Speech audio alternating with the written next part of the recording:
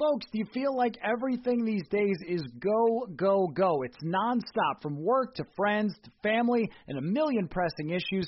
Sometimes you just need to take a play off and hit the reset button. That's when you reach for a Coors Light. It's made to chill. Hey, it's that time of year in Minnesota again to get out on the lake, go to the cabin, sit back, watch some baseball. Coors Light is the perfect refreshment to chill during these summer months. There's only one beer out there that's made to chill. The mountains on the bottles and cans turn blue when your beer is cold, and that way you know it's time to chill. Hit that reset button with some mountain cold refreshment. Coors Light is cold lagered, cold filtered, and cold packaged. It's literally made to chill. It's crisp and refreshing as the Colorado Rockies.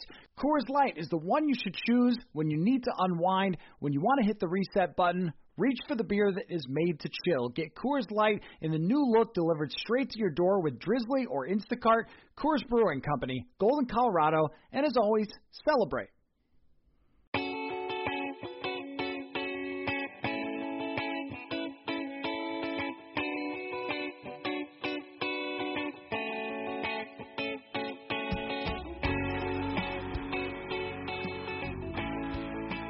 Hello, welcome to Purple Insider. That is right, we are back. Matthew Coller, Courtney Cronin from ESPN. Courtney, it feels so good to be talking about Minnesota Vikings football again. I know. I told you it wouldn't be long until we were back in some format doing this together, so I'm glad that it's been able to work out this way, and I'm ready. You always have me do this every single time there's some sort of shakeup in the world.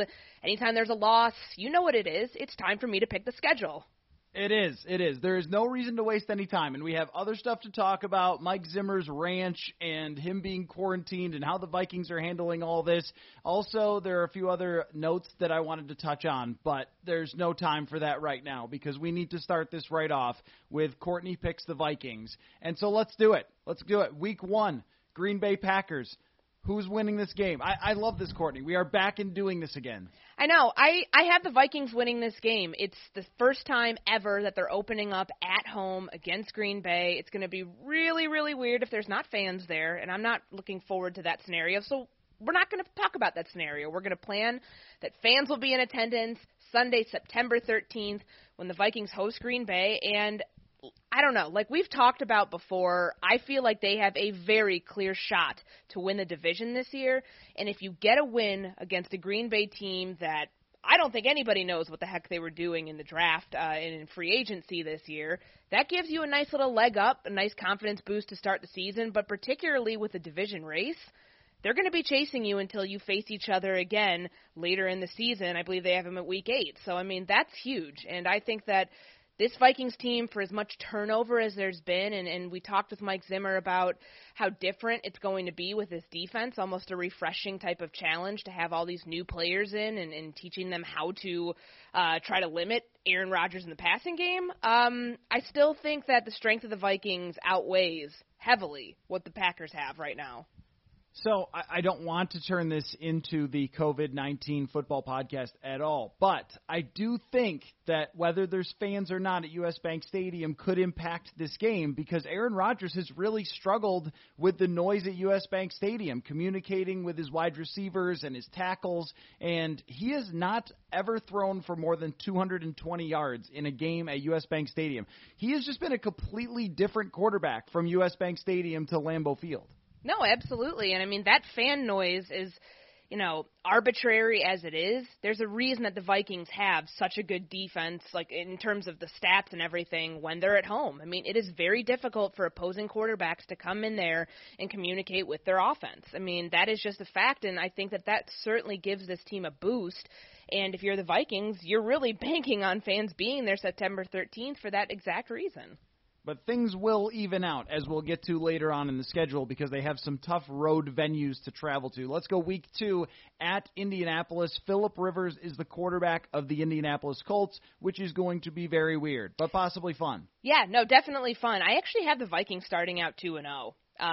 Maybe I'm crazy for that. I mean, they haven't played in Indianapolis in a number of years, but I just think that the momentum they're going to carry from that Green Bay game and the version of Phillip Rivers we saw against the Chargers in that Chargers game week 15 last season, I can't get that version out of my head.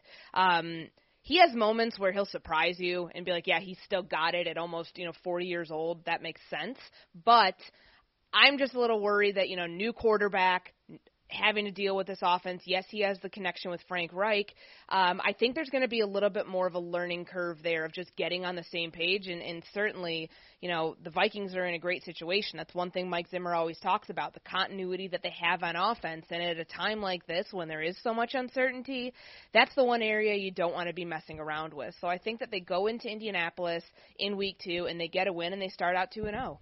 So I agree with you on this one because of exactly what you said. What we saw in Los Angeles was a bunch of balloons floating in the air and landing in the hands of Minnesota Vikings players. Now, he did have a couple of drives early in that game where he picked them apart, so I don't think he's completely 100% washed, but the version of Phillip Rivers that we saw years ago, who had the arm strength and the aggressiveness and the moxie and intelligence and all those things, a lot of those things are gone. I think he still has that risk-taker type of mentality, but does not have the arm anymore to make a lot of those throws happen. The only thing that is different with Indianapolis from Los Angeles is that he's got a great offensive line now, and yes. I wonder if that could be a factor, assuming that we do not get an Everson Griffin reappearance in Minnesota, of trying to pressure Phillip Rivers. That might be tougher than it was last year in Los Angeles. True, but he also turns the ball over, a lot. And I'm like, can that really change from one offensive line to the next? I mean, that's not just timing. I mean, that decision-making, he's made some really wild throws, as we saw, as you were referring to, in that second half of that Chargers game where the Vikings just ran away with it. I mean, that's Phillip Rivers. It's which version are you going to get? I mean, he can throw a bomb if he has to, but he can also make some really questionable plays that make you scratch your head. So I think the Vikings secondary, this is a good test for them early on to see, are they coming along as quickly as Mike Zimmer would have hoped? He said that maybe they just need 3 weeks, maybe it's 5 weeks to get everybody up to speed, depending upon when they get back to the facility. But, that's one that I think is a good early test against a veteran quarterback that a lot of people, consider, one of the best still playing. And I think that's probably a good place to be like, okay, the defense is this far away from where it needs to be, or it needs to go this much further when they start to, face better quarterbacks in the next few weeks. You know who I think is getting really tested in these first couple of weeks as we move on to the home game against Tennessee in Week 3 is Michael Pierce. They spent a lot of money on Michael Pierce to play nose tackle to replace Linval Joseph, and he's going to have to face Green Bay with Aaron Jones, Indianapolis with Jonathan Taylor, their rookie running back from Wisconsin, but one of the best lines in the league, and then Derrick Henry on September 27th. Do you have this as a win or a loss, Courtney? I have this as a loss, and I know that when I put my schedule out, there were a lot of people scratching their heads like, well, why'd you pick the Saints to be a win, which I will explain, and spoiler, and not to pick the Titans to be a win, too. Well, Tennessee's a really good football team, as Baltimore learned last year, as a handful of other teams learned, and now that you have Ryan Tannehill starting the season from the jump, not going in 5, 6, 7 weeks, whatever it was, to replace Mariota last year, I think you're going to see an offense that comes out and punches teams in the mouth. They went all in on Tannehill the 2 or 3 days before free agency started when they gave him that absurd $118 million contract. They franchise tagged Derrick Henry. I mean, those are the centerpieces of their offense. I tend to honestly think there's not that many differences between this offense and the way that the Vikings have things set up with Kirk Cousins and Dalvin Cook. But like you said, Michael Pierce was brought in as the heir apparent to Linval Joseph. They struggled at points to stop the run last year. A lot of that could have been on Joseph and the wear and tear and the injuries and just kind of where he's at in his career. But you have a guy in Michael Pierce who's a massive individual and a very strong individual that this is probably, boom, boom, boom, 3 weeks in a row of where you're facing really dynamic rushers. This is probably going to be the hardest test he has to this point. Yeah, and the Tannehill thing, we're going to have an episode breaking down every single quarterback with Eric Eager and with Sage Rosenfels. But the Tannehill thing is fascinating, and I tend to lean a little bit more toward he's actually good, and just Miami was not that great of a situation, and then he had the injury and didn't come back effectively from that. But he is more likely to be an above-average quarterback than he is from the one that we saw get mauled by the Vikings in 2018. So I could see that as well as being a loss. because of how strong Tennessee is from top to bottom, and I think that they're a well-coached team as well. And A.J. Brown, after what he did last year, has a good chance to really test the secondary, because in the first 2 weeks, Green Bay, as we have well chronicled, does not have a lot of great weapons. Indianapolis, I like Michael Pittman Jr., but we don't know what he is yet, so you're shutting down one wide receiver. But in Tennessee, I think they have more people to throw to and a really dynamic receiver in A.J. Brown. So now we go on to the early test of the quarterbacks. You got to face a couple of very good quarterbacks here, and it is at Houston and Bill O'Brien's hilariously built roster and Deshaun Watson, who is extremely, extremely good. Yeah, I mean, I just don't think that Watson's going to have enough to overcome the Vikings defense, despite how depleted it may look on paper and the challenges of a rebuild. I'm more concerned if I'm looking at this game just from a analytical standpoint. I mean, who do you have that's going to be catching the ball for you? I mean, David Johnson, that's not exactly his forte, as we've seen, the last few years. He had 36 catches for 360 yards last year. Okay, big deal. Same thing with Duke Johnson. And the Vikings are one of the best teams at sniffing out screen passes and stopping teams pretty close to the line of scrimmage. So I have this as a win for the Vikings. I think the Texans are going to bomb this season. And maybe I'm just not seeing the full picture here with what Bill O'Brien is trying to do. But for me, this is a critical point for them to go and get 2 early road wins. Like, that's a confidence boost to begin with, but also kind of taking care of business in the AFC South, which is such a conundrum. Like, I just don't know what to think of that division. But in spite of how good Deshaun Watson is, you can't have a one-man show as we saw last year. I mean, there were multiple points where he just ran out of gas because he doesn't have anything else around him. And without DeAndre Hopkins, you don't have to worry about that. Like, you're literally worried about, your running backs as receivers and trying to limit those guys. And I think the Vikings do a very good job of that already. Yeah, the one concern for me is just if Deshaun Watson makes a couple of special throws down the field, that can change the game. Because now their 2 receivers are basically run straight down the field guys in Brandon Cooks and Will Fuller, and both have injury histories too. So we don't even know if by October 4th either one of those guys are still in the lineup, and that could cause a catastrophic effect. But if you can limit the number of deep passes from Houston, you're in pretty good shape against them, aside from Deshaun Watson's rushing. That one concerns me because I think that Watson, you can outplay him, you can play great defense, you can hit him, you can do whatever you want, and he might still beat you because he's just that good. But I think that picking a win there is fair. Now, out to Seattle, the house of horrors for the Minnesota Vikings in the Mike Zimmer era. Every time this one is some sort of circus. 2018, it's the one that gets John DeFilippo fired. Last year, we have the batted pass from Anthony Harris, runs it in for a touchdown, and then Kirk Cousins has his chance to lead a game-winning drive. He doesn't come through, and they just can't seem to solve Seattle. But going back to the point about US Bank Stadium, if there's no fans in Seattle, that's a pretty different place to play. Yeah, I mean, they don't really have much ground to stand on here in terms of their past performances in Seattle at CenturyLink Field. I mean, they don't win there. That is just a fact. I mean, I've looked up the numbers.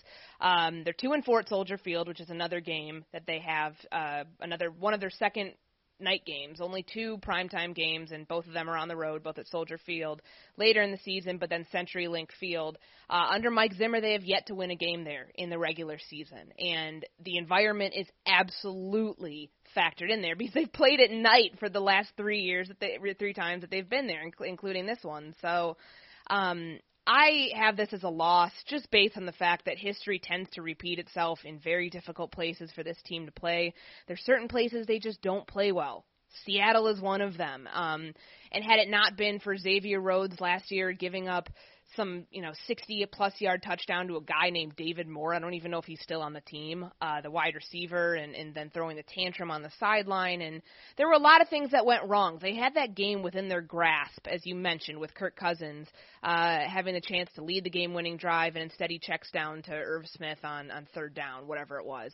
There's a chance here that maybe they flip the script, and maybe this is, a different, depending upon what the environment and the atmosphere and what happens in those first 4 weeks, maybe playing Seattle earlier in the season's better. I don't know. They've played them both weeks after the bye in 2018 and 2019 when they were banged up, and Dalvin Cook had the injury last year. But maybe if you have a fully healthy team, that this won't be as bad or as much of a bloodbath as it's been before. But I still have this as a loss on October 11th. Do you know the answer to the question that everyone has asked me, and I'm sure you as well, of why they have played at Seattle every time in the Zimmer era? I don't. I think it honestly, it had something to do with, one year they played all the NFC West teams. I believe that was 2018. So, of course, that was luck of the draw then because they played out against the Rams, and then they played Seattle, and then the other two NFC West teams came to US Bank Stadium. Last year, it had something to do with like the first equal place finisher, something like that. And then this year, I think it was similar. But I don't know why they keep going to Seattle. That doesn't make a lot of sense. I think it has something to do with where you finish in your division, and it's sort of a coincidence. But I don't know why it's at. That's where I'm at the one too. That I can't figure out. It doesn't make a whole ton of sense, and it certainly is tipped in Seattle's favor. So I'm just going to throw out a request to the Atlanta Falcons who come to US Bank Stadium October 18th. Please put on a better show than you did last year against the Vikings in the opener. It was miserable to watch and to cover. And I know that Vikings fans were thrilled that they were able to throw 9 passes and just hand off the rest of the day and get a win. But I'd like to see a duel between Matt Ryan and Kirk Cousins. And so I'm hoping that Atlanta is a little more stout when they return and not so much of a bus fire like they were. I think they will in be. week 1. Yeah, I think they will be too. Grady Jarrett had a great game in week 1 last year. I don't know if Garrett Bradbury would think that game was such a wash. But right. Yeah, that the whole NFC South is I think one of the most, if not the most fascinating divisions in the NFL this year.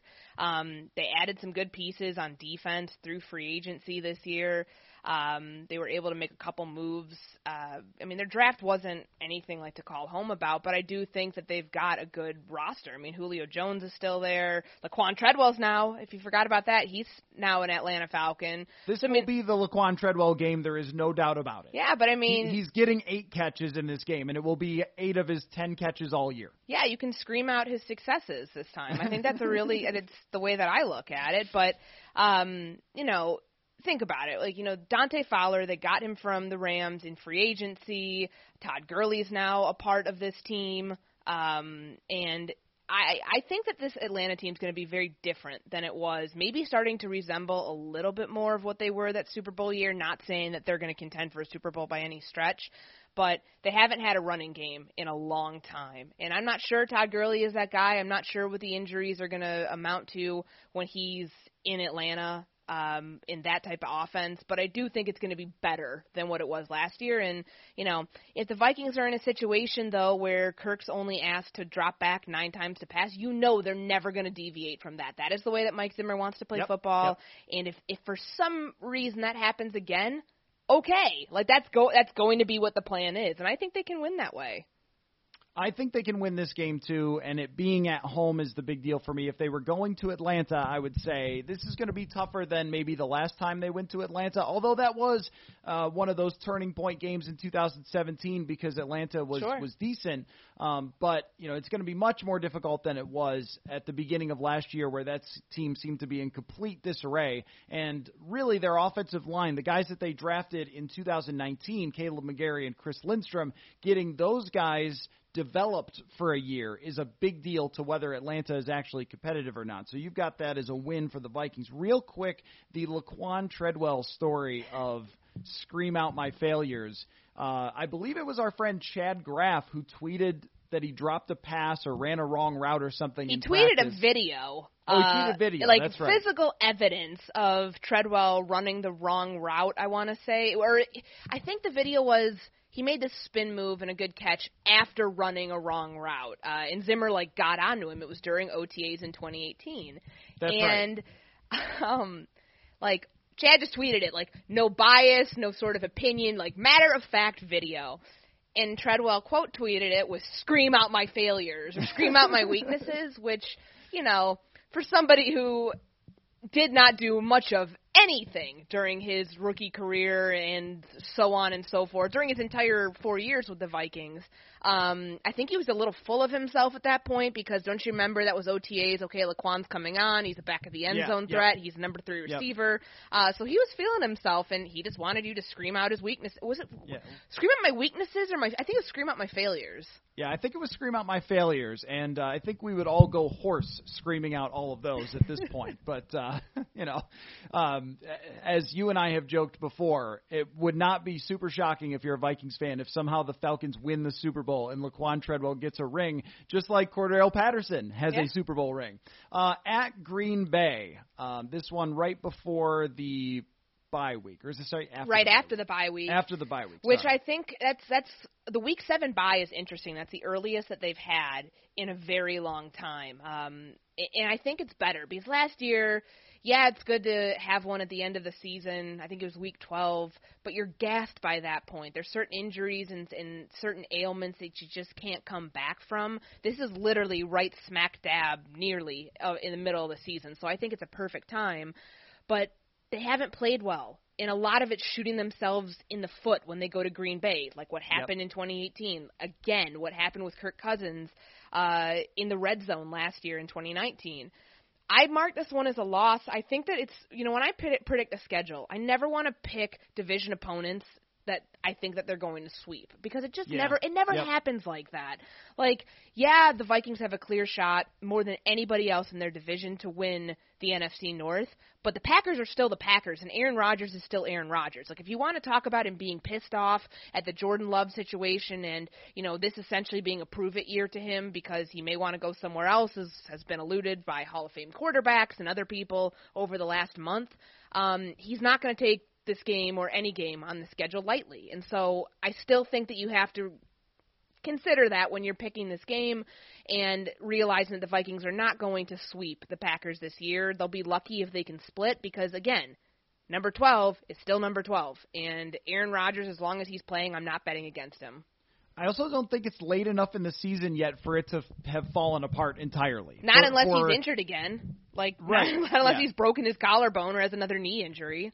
Because being only in the beginning of November, I don't know if there have been enough games yet, unless it's a complete disaster, but it probably won't be, for the Packers to really start backstabbing and sniping at each other and have that thing become the bickering Packers. If they were playing in December, I would leave the door open to either Green Bay is really good and Rodgers has been motivated by Jordan Love, or this thing is a complete mess. But I don't think we'll know yet by November 1st. Now, versus Detroit at US Bank Stadium. Trying to figure out exactly what Detroit is hard because they have a lot of the earmarks of a team that should go worst to first. They signed a lot of players on the defensive side. They get Jeff Okudah in the draft. He can be an immediate impact player. Matt Stafford was having a great season last year before he got hurt, and then they add a running back as well, the top running back in the draft. But it's still the Detroit Lions, and I can't get over that, Courtney. I have this as a win. Again, my same philosophy that applies to both the Bears, a little foreshadowing, and the Packers, does not apply to the Detroit Lions just because I just can't figure this team out.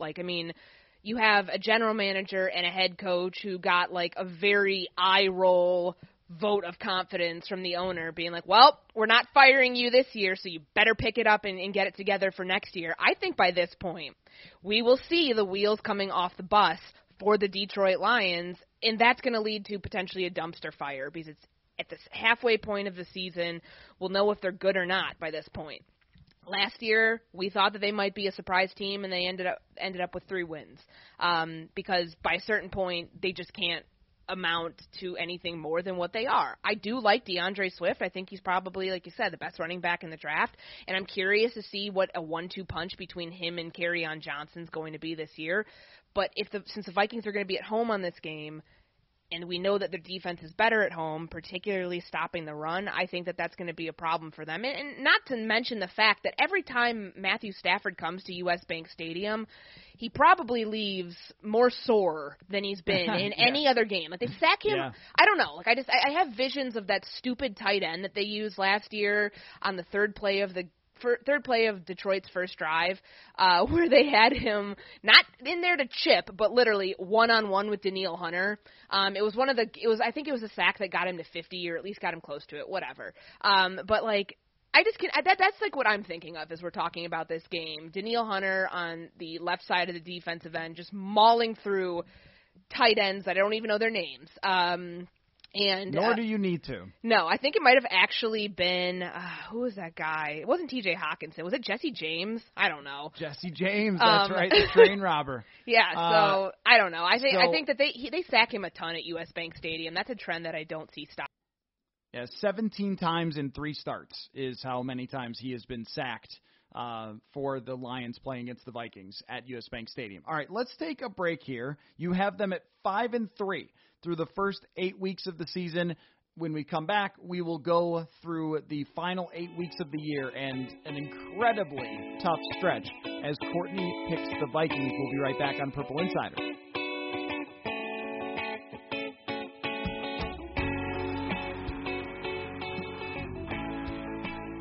All right, Courtney, on to Chicago. At Soldier Field, it always goes totally fine here for the Minnesota Vikings. In fact, I was thinking about this the other day because at PurpleInsider.com, we are running our 2017 project where we look back at all the games from 2017 and the impact that season had on the Vikings.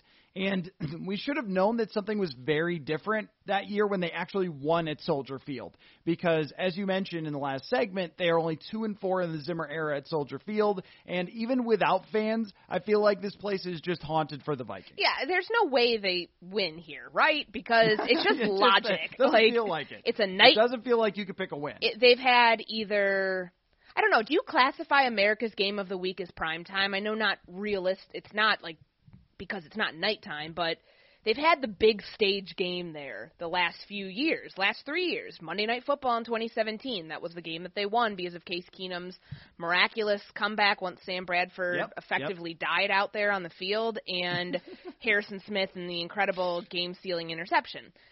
That was Monday Night Football, so they won that game. But then the following year, they have Sunday Night Football, and Kirk Cousins sees Ghost and throws a ball that I just have nightmares when I see it because I'm like, this makes no sense. It's like he didn't know the play or something. And then the following year, he checks down to C.J. Ham on third down when he's got Thielen open 25 yards plus downfield. So I don't know if it's like the time slot. Maybe they just need to make this a noon game for the Vikings to actually win at Soldier Field. I don't know. Maybe it's just the heat of the moment. I don't know. November 16th, this is a loss.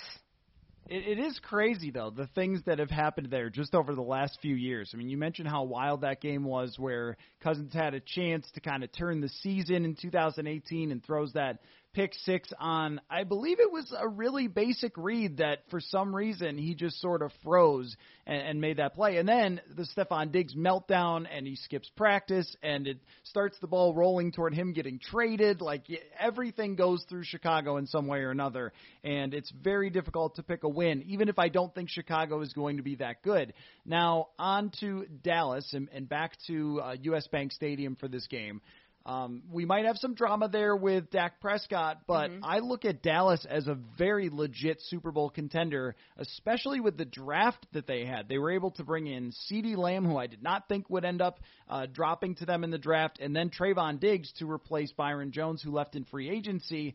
They look to me like a very, very dangerous offense, and this could be one of the biggest test games for how much have your young cornerbacks grown, because Amari Cooper, CeeDee Lamb, Michael Gallup, these guys are really going to test what you've got back there. Yeah, and the fact of the matter is that they also have a very, very good backup quarterback right now in Andy Dalton. I mean, that's where my attention goes immediately. If for some reason there's drama with Dak Prescott, if he doesn't sign the franchise tender, or if he doesn't show up, whatever, he's going to hold out, you still have somebody who has won quite a bit of games in his career with the Bengals, and I think that that's huge. Going into a place, having a veteran presence like Andy Dalton in US Bank Stadium, he's played there before, he knows the drill.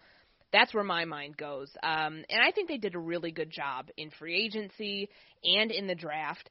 They're a really unique and interesting team. I have this as a loss for the Minnesota Vikings. I know that they're coming back to US Bank Stadium after, being on the road in Chicago, and back-to-back losses just don't seem all that likely with this team in any normal year. But Dallas, and I know I called Dallas a Super Bowl contender last year, and they finish missing the playoffs, but there's something different about this team. It's Mike McCarthy. It's his first season in Dallas, his comeback season, his revenge season. He knows Mike Zimmer. He knows these defenses. He has an edge there. I think that that's something that you have to look at and consider as why this might be a loss, because, yeah, there is some weird situation going on with the quarterback and why he hasn't signed his tender or they haven't worked out a long-term deal, but you still have really good receivers. Amari Cooper and what he was able to do last year with a nice change of scenery, that's one thing, but CeeDee Lamb was one of my favorite receivers in the draft. I think it was an absolute steal, and like you mentioned, Trayvon Diggs going to Dallas in the second round, not to mention, not that like everybody's like looking at the nose tackle, but Neville Gallimore was one of my favorite players when we were draft simming about a month ago. So I look forward to kind of seeing how this team is able. I mean, they've got a great offensive line still. It's a good situation, I think, for them to kind of establish some dominance, too, as they get further into their division schedule eventually. I think they've got a bunch of NFC East games coming up after that. To come into a place like U.S. Bank Stadium at this point of the season and get a win is a huge momentum driver, I think, for a team that, like you said, looks like a Super Bowl contender right now. So I actually think that you were right in calling them a Super Bowl contender last year, because if you look at their points for and points against, so point differential, their expected win-loss, you could find this at Pro Football Reference, their expected win-loss was 11-5. I know. They botched so many late-game situations with Jason Garrett, which is why he doesn't have a job anymore. Their offense was second in passing in the NFL, and Dak Prescott had a great season.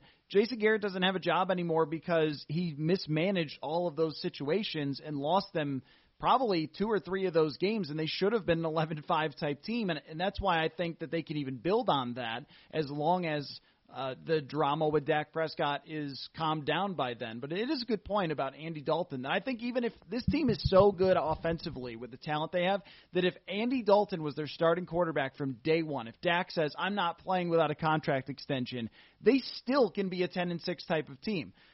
Even with Andy Dalton, because it actually kind of reminds me of his teams that he had in Cincinnati, because it's so stacked around him. So a loss is understandable there if we're especially saying, hey, look at what they did to the Vikings secondary last year. Now you got a bunch of rookies. So Teddy comes to town November 29th. It will be a great story. If there are fans there at that point, they will be going absolutely berserk when Teddy Bridgewater gets announced and comes out for the first time. But after that, it's back to football, and I don't think Carolina has anywhere enough juice to beat the Vikings. Exactly, and that's why in Week 12 and 13, I don't know if we need to spend a whole ton of time on this, because it's back-to-back home games against the Panthers and the Jaguars. Both of these are going to be wins for the Vikings. Both of those two teams are in the bottom 5, in my opinion, next year in the NFL. So the Teddy comeback story is going to be great. He's going to get a huge ovation, like you said, if fans are there, but at the end of the day, they are in a very long rebuild process. Unless Joe Brady can just pull out his LSU magic and apply it to an NFL team, I don't think that that's going to happen. I also think, not to, say anything about older coaches, I think that there's going to be an extra grind or gear to grind if you're Mike Zimmer, if you're anybody who's been in this league, when there's a 30-year-old offensive coordinator who is this wonder kid, the next Sean McVay, that they're going to try to beat the absolute hell out of teams like Carolina this year. Put extra emphasis on that to show him, like, okay, give him his welcome to the NFL type moment. Yeah, you know that it drives Zimmer nuts to be beaten by younger coaches who got those head coaching jobs quicker than he did, where he took so long, and it's one of those motivating factors for him. And, he loved beating Sean McVay in 2017 and so forth. Now, the one question I have about Carolina-Jacksonville is last year the Denver game came so close to being just like the Buffalo game from 2018. Are you sensing trap game here? Well, yeah, every year they have one where we go, what happened there, right? I mean, is one of these games that, or is it an early game where they're not really up to full speed yet like it was with Buffalo? I'm just looking at the schedule and going, what game would I think would would be a win. And then I go, how did that happen? And Carolina and Jacksonville back-to-back with these two easier games. They just sort of scream that. I would not pick a win for either one of those teams. Just one of them has it written all over them. Oh, sure. I mean, watch Jacksonville, me saying this now, watch them come in here and punch them in the face. And Gardner Minshew goes off and throws for, pulls a Sam Bradford versus New Orleans Week 1 2017 type performance. You're like, whoa. What happened? Or if he hurdles Anthony Barr a la Josh Allen did, 2 years ago. I mean, I don't think at that point of the schedule. I mean, last year, though, that wasn't that Week 12 when they had Denver come in right before the bye and they nearly lost that game. It took, a second-half comeback and two very large, big passes from Kirk Cousins to win that game. Maybe. But I still think that both of these teams are terrible. I mean, Marrone and his staff in Jacksonville probably wishes they had been fired last year so they could have tried to move on instead of it's being in this lame duck year where they're getting fired after 2020 anyways. So I don't see it happening. I think Atlanta could probably be more of a trap game if you want to call it that. Even though, I think people need to start respecting Atlanta because the NFC South, like we mentioned, is pretty darn good this year, and every team – even Carolina, in their rebuild process, every team made major moves in the offseason. But I don't see it happening here with either of those teams in back-to-back weeks. Okay, so let's just say they blast through Carolina and Jacksonville. Now they head to Tampa Bay to face Tom Brady and the Bucs. I refuse to call it Tampa Bay. I will not do it. It's even too lame for me, and you know how much I enjoy puns. But what do you foresee in this game? You're getting to December, and I don't know what to expect from Tom Brady at this point. Are we convinced that he's washed at this point? Is it looking like New York Jets Brett Favre, or are they a Super Bowl contender because their team is actually really good from top to bottom? I just have no idea what we're going to be seeing by that point. That's why this game is hard to pick for me. I don't know. I've bought into the hype. I've bought into the Gronk hype. I've bought into Tom Brady having O.J. Howard and Mike Evans and Chris Godwin and a billion other weapons. I mean, I still think that they need to figure out what's going to happen with their running game. I've bought in, though. I think this is a loss. I think that Tampa is, my early season favorite to win the Super Bowl, to get there at least. So the one thing you do need to consider here that could play into the Vikings, their favors, those second half games. So let's look at the bye week. That comes week 7. Week 10 is their only game outdoors in what you could expect to be a pretty cold environment because it's Chicago in November. The rest of their road games, Tampa Bay, should be fairly warm, or it should be nice in December. Not necessarily 90 degrees, but whatever, it'll be nice. And then they play in New Orleans, which is a dome, and they play in Detroit, which is a dome. So, I mean, from that point of it, I don't know if that really factors into it. I think I read John Feinstein's book about quarterbacks, and Alex Smith was talking about the game that essentially ended his career with the Chiefs, where they knew they were going to move on, and it was something like -10 with the wind chill. And it's you don't think about that. That doesn't matter at that point. Yeah, the wind would matter, but I'm just trying to bring up a point. We try to analyze the schedule and be like, oh, here they have a nice stretch of warm weather games, blah, blah, blah, in December. I don't think that'll really matter. I think the fact of who they have at quarterback and the fact that, they've never beaten Brady under Mike Zimmer is where my mind goes. So I've been thinking about Tampa Bay's defense, that last year they were put in such an abysmal situation because of Jameis Winston throwing picks constantly and setting them up to be scored on. But their efficiency as a defense was pretty good, and they've added to the talent there, bringing back Ndamukong Suh. And that's what I've been thinking about is even if Tom Brady is struggling a little bit, and he's game manager at this point, which he kind of was last year for New England because his supporting cast was so bad. He was just trying to not turn the ball over and win with defense. We could see Tampa Bay be a really tough matchup for the Vikings, even if Brady does not play well because of how good their defense is. It is outside on grass where they've had some struggles. I'm with you on marking that down as a loss. Home against Chicago. which has just been the site of some strange events over the past few years. We have Matt Barkley catching a touchdown. We have people hanging from the ceiling. Even last year, you remember the meaningless game where all of us were watching Detroit and Green Bay because it had playoff implications instead. So at least it's not Week 17 against I'm Chicago, thrilled. December 20th at home. I'm thrilled that it's earlier this year. I wanted something different. I mean, granted, we're all spending New Year's, it's January 3rd. We're not spending New Year's in Detroit. Thank you. But this is, it's just, I never know with this game, but I always anticipate Chicago falling flat on its face at this point of the season. Nick Foles will be the quarterback full time if he hasn't already been when they played Chicago 5 weeks prior in Week 10. I think that Chicago is a mess. I don't understand what they did in the draft. They've got 9 tight ends on the roster now. I know they had 10, but they ended up parting ways with one of them. This team just I can't figure it out. Like, is the play calling going to be different this year because you have a veteran quarterback in there? You don't have to have the training wheels on. That just never came off with Mitchell Trubisky. The defense is still really good, and we know that. They started extending guys last year because they needed money to be able to get a quarterback. Well, they did that. So you have a good defense that still has a very high ceiling, and you have a quarterback who at this point of the season, watch out. Nick Foles is dangerous. Like, if there's an injury to anybody, Week 14 and on, you know that Nick Foles is going to win whatever game, whatever situation you put him in. But I have a feeling it's going to be different because I tend to think I'm already calling him the starting quarterback in Chicago. So I still have this as a win, though, for the Vikings because I'd rather be safe than sorry when I'm picking these games, and I'd rather split because I don't think they're going to lose to Chicago twice. They did last year, and obviously that Week 17 game didn't matter because they were already in the playoffs. But I think the Chicago team is better. They are better than they were last year, but they're still not good. And I think it's only a matter of time before there's a complete turnover there. I think we might be looking at one of those 80s or 90s situations where a team has one quarterback start 7 games and another start 9, and they just kind of like try to catch lightning in a bottle with whether Nick Foles or Mitch Trubisky is playing well, because Foles over his entire career is not a good quarterback. He's not even really remotely a good quarterback.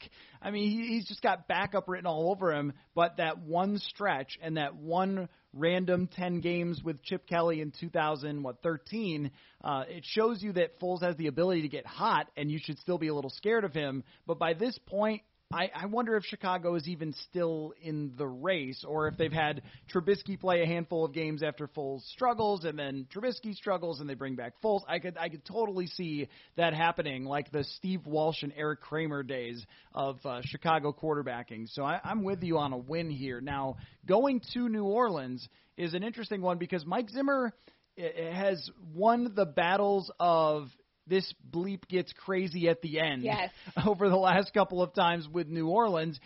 There was the one game where Adam Thielen fumbled in 2018 at home, and that was maybe when we knew that season wasn't really going to go the way the Vikings wanted it to. But for the most part, these have just been slugfests. These have been great games, whether you're a Vikings fan, not so much a Saints fan with the Minneapolis Miracle and the way last year ended. But if you're a Vikings fan, you have really loved your last few games against the New Orleans Saints. And I was surprised that, A, they're playing on a Friday, B, they're playing on Christmas Day. Yeah, very weird. I mean, both of those things, if you're being put on Christmas Day, you're obviously a hot team. People think, or at least the schedule makers, whatever the formula is, etc., they want eyes on that game. And weird bleep happens in these games, whether it's Bounty Gate or other controversies or 12 men on the field and anything else that you can think of, miracles, questionable pushing off in the end zone, a la Kyle Rudolph last year, and Kirk Cousins, the drive that got him an extension in Minnesota, that 42-yard pass to Adam Thielen to get him inside the goal line. They went to this place 5 months ago, and they won. And, yeah, Drew Brees didn't get to touch the ball in overtime, but that's the rules. It is what it is.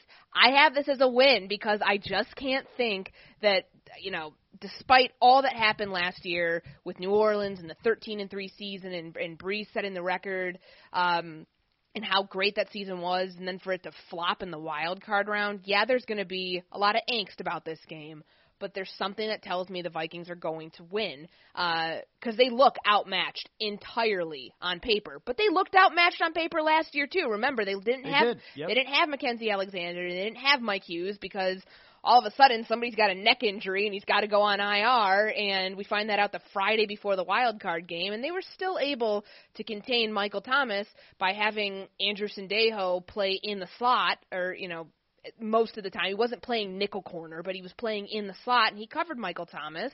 If you give Zimmer time, and at that point of the season, he'll know what he has with the new cornerbacks that have come in, maybe guys that are ready to take on bigger roles, see where Jeff Gladney's at that point.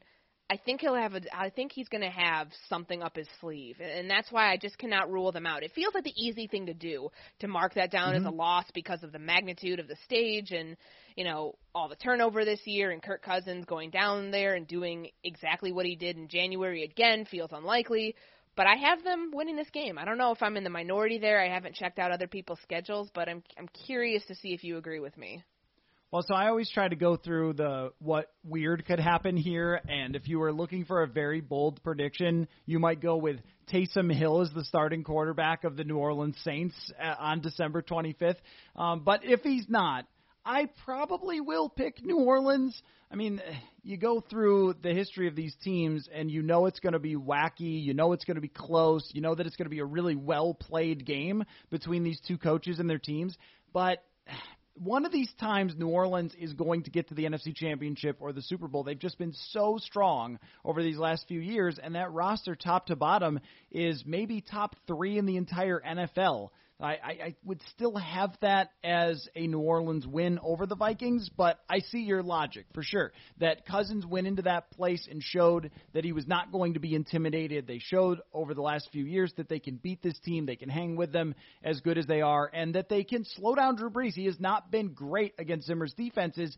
However, this is not Zimmer's defense of the past. So I think I'm going to lean toward the Saints, but I get where you're coming from. Now, January 3rd in Detroit just screams letdown game. I know. This has it written all over it. Like, put it on the head of the newspaper, the letdown game against Detroit. Especially if they're looking at a playoff spot, because as we know, yes, the field's expanded this year. They could probably get in at 9-7, but, you want to be 10-6, finishing up week 17 at minimum.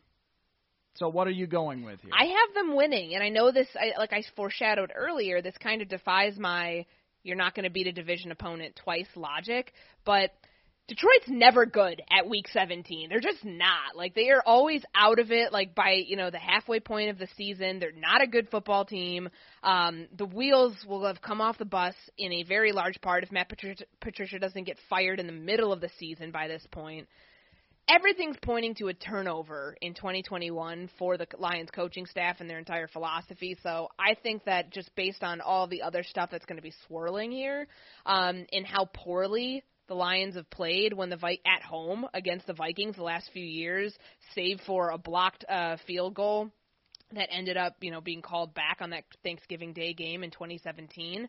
I think that this is going to be a win for the Vikings. I have them going 10-6 to finish out the regular season. And one thing I wanted to point out here, I know people got a little irritated when I pointed out their road strength of schedule, and that I think it's the fourth hardest or second hardest in the NFL this year.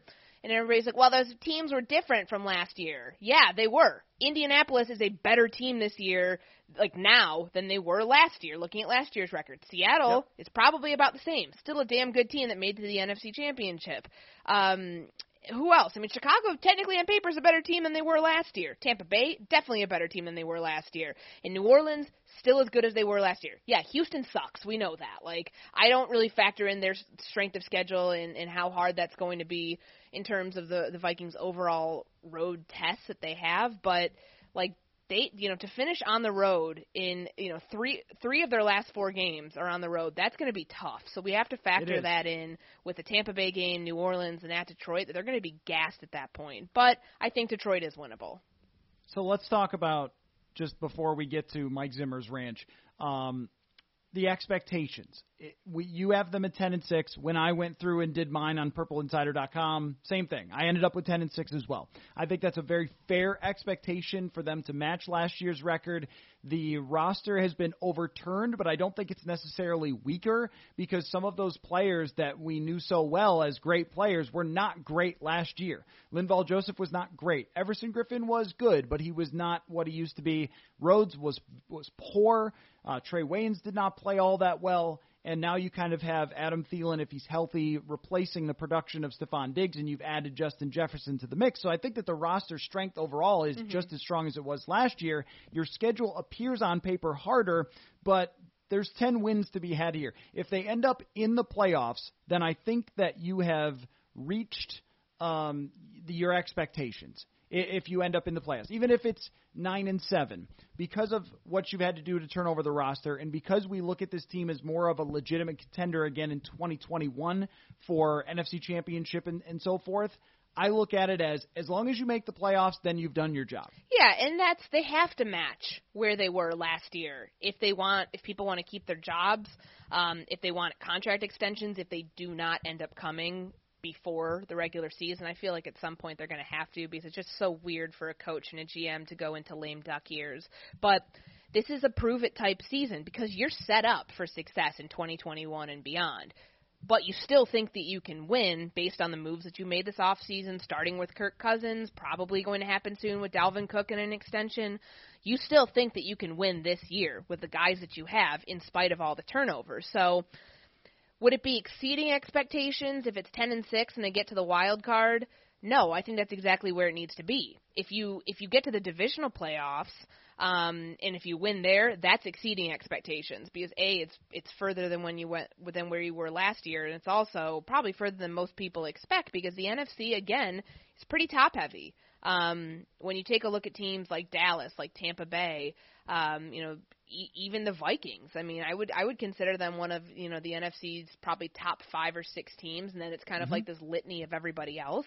But that, when I was going through the schedule, my brain was 9-7, 10-6, and I kind of went back and forth on a couple games, and 10-6 just feels more realistic to me. I don't know if it would have been more of a pessimistic view of viewing how the turnover is going to affect this roster with 9-7, but I try to look at it from a league-wide stance. Everybody is going to be a step behind this year, at least to start out the season, because no one is in facilities right now. It's not like the Vikings have this entire new defense, which they do, and they've got to get those guys up to speed, but it's not like there aren't other teams that are in the same boat that see a window right now to win. So I think 10-6 is conservative, and I guess putting them right where they should be. Like they should be able to do what they did last year. Last year they could have been 11-5 had it not been for a really, really bad loss in Green Bay at Green Bay in week 2. That a game that they should have won, and they should have won the Chicago game in week 17. So they could have been better than 10-6 last year, but every year is going to have those type of moments that I don't know if you can really predict for it, because nobody's really predicting any last-second losses at this point or Kirk having a meltdown. So I think that 10-6 is a safe spot to be in. I'd rather be there than 9-7 and having people yell at me. Okay, last thing before we wrap up, I need you to answer 2 questions. No, I have not. No, I have not watched a full episode of Chicago PD. Yes, Mike Zimmer on a Zoom call mentioned watching Chicago PD. I have watched it, and it's intense is the best way that I could put it. So 2 questions, though. If you were living and quarantined at Mike Zimmer's ranch, what would you be doing? That's question number 1. And then serious question, what position group has the toughest job trying to do virtual learning during OTAs and minicamp? Well, I actually went down to Zim's ranch last year for a feature story I worked on in the summertime, and I very much enjoyed the skeet shooting, which is the clay discs where they launch it in the air. Yep. I only got one of them, so I would spend most of my time riding the 4-wheeler that he mentioned, because it's huge. It's expansive. There's, I kept asking him, how do you know where your property lines are? This place is 150 acres. But he knew exactly every tree, every branch, everything that was his. So I'd ride the 4-wheelers, and I would spend my day skeet shooting.